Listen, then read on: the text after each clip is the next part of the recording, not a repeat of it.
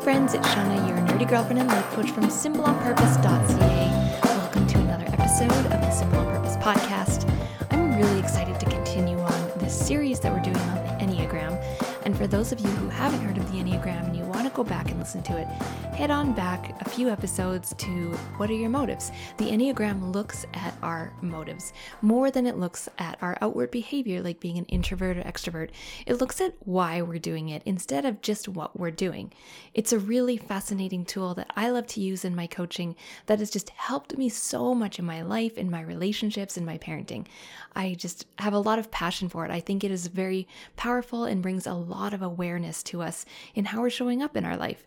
And you know me, I'm all about showing up for life, showing up well for your actual life.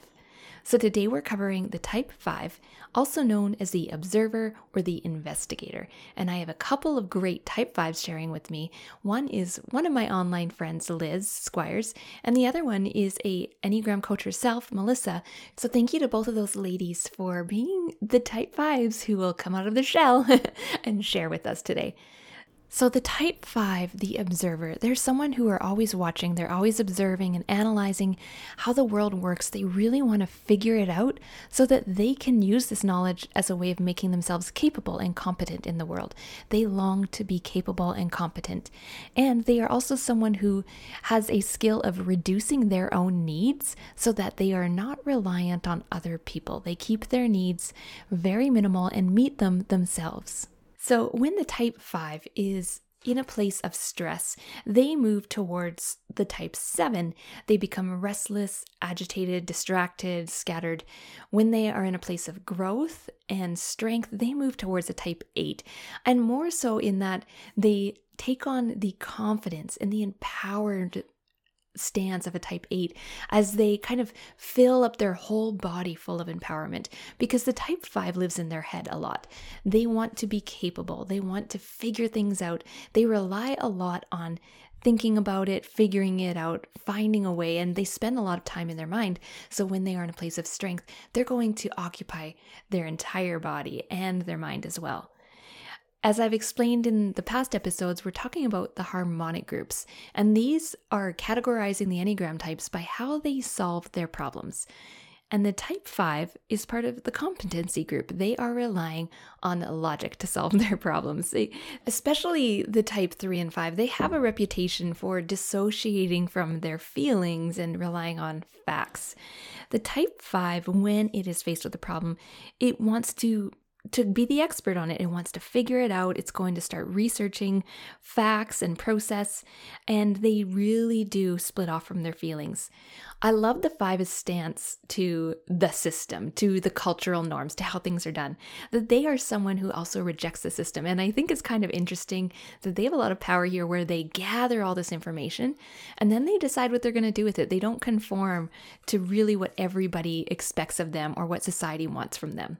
So Hudson and Riso in The Wisdom of the Enneagram, the book that I've been referencing when I talk about the harmonic groups, they give a motto to how the type 5 deals with the problems, and it is this: there are a number of hidden issues here. Let me think about this. So let me overthink my overthinking sometimes.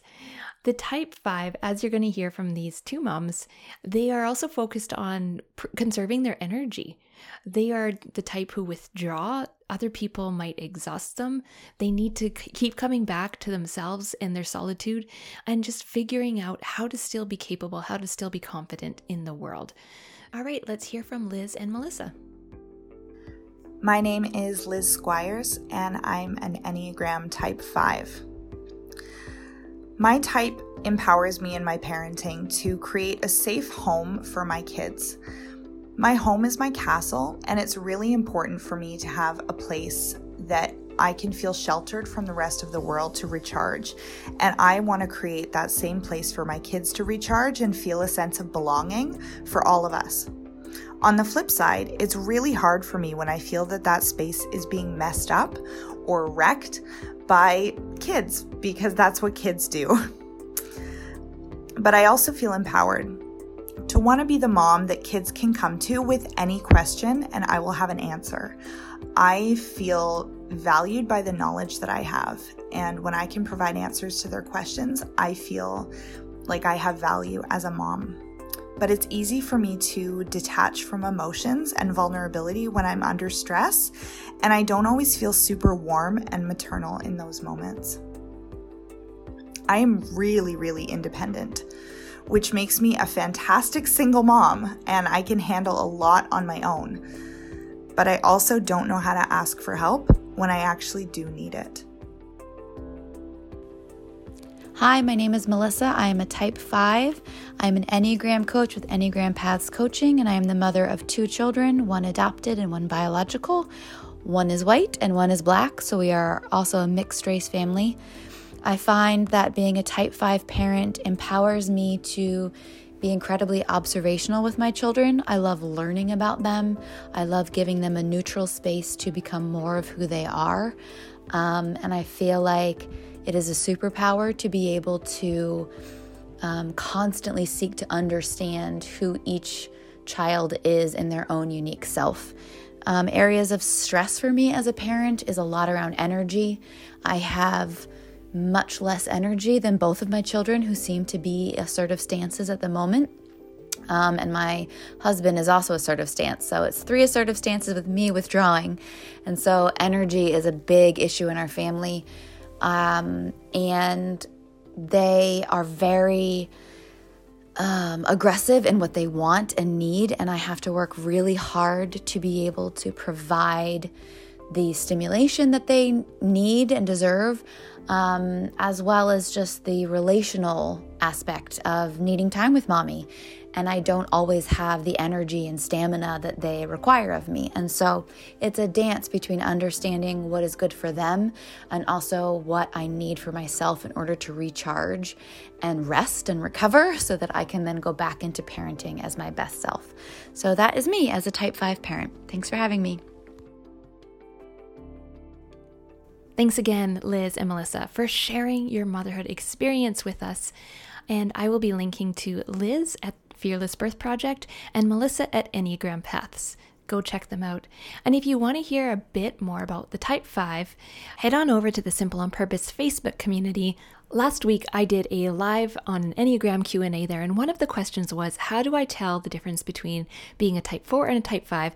So I've run through the Type 5 in a bit more detail there if you want to check that out. And I would encourage you, as you're listening to these episodes, please share it. Please share it with other moms and share it and tag me on Instagram, because I want to share it too, as a way to show the moms who have shared their voices here, their experiences here, that people are listening and it is helping them. So let's give these moms a thank you. Tag me on Instagram at simpleonpurpose.ca and let's show them some love. All right, I'll talk to you soon.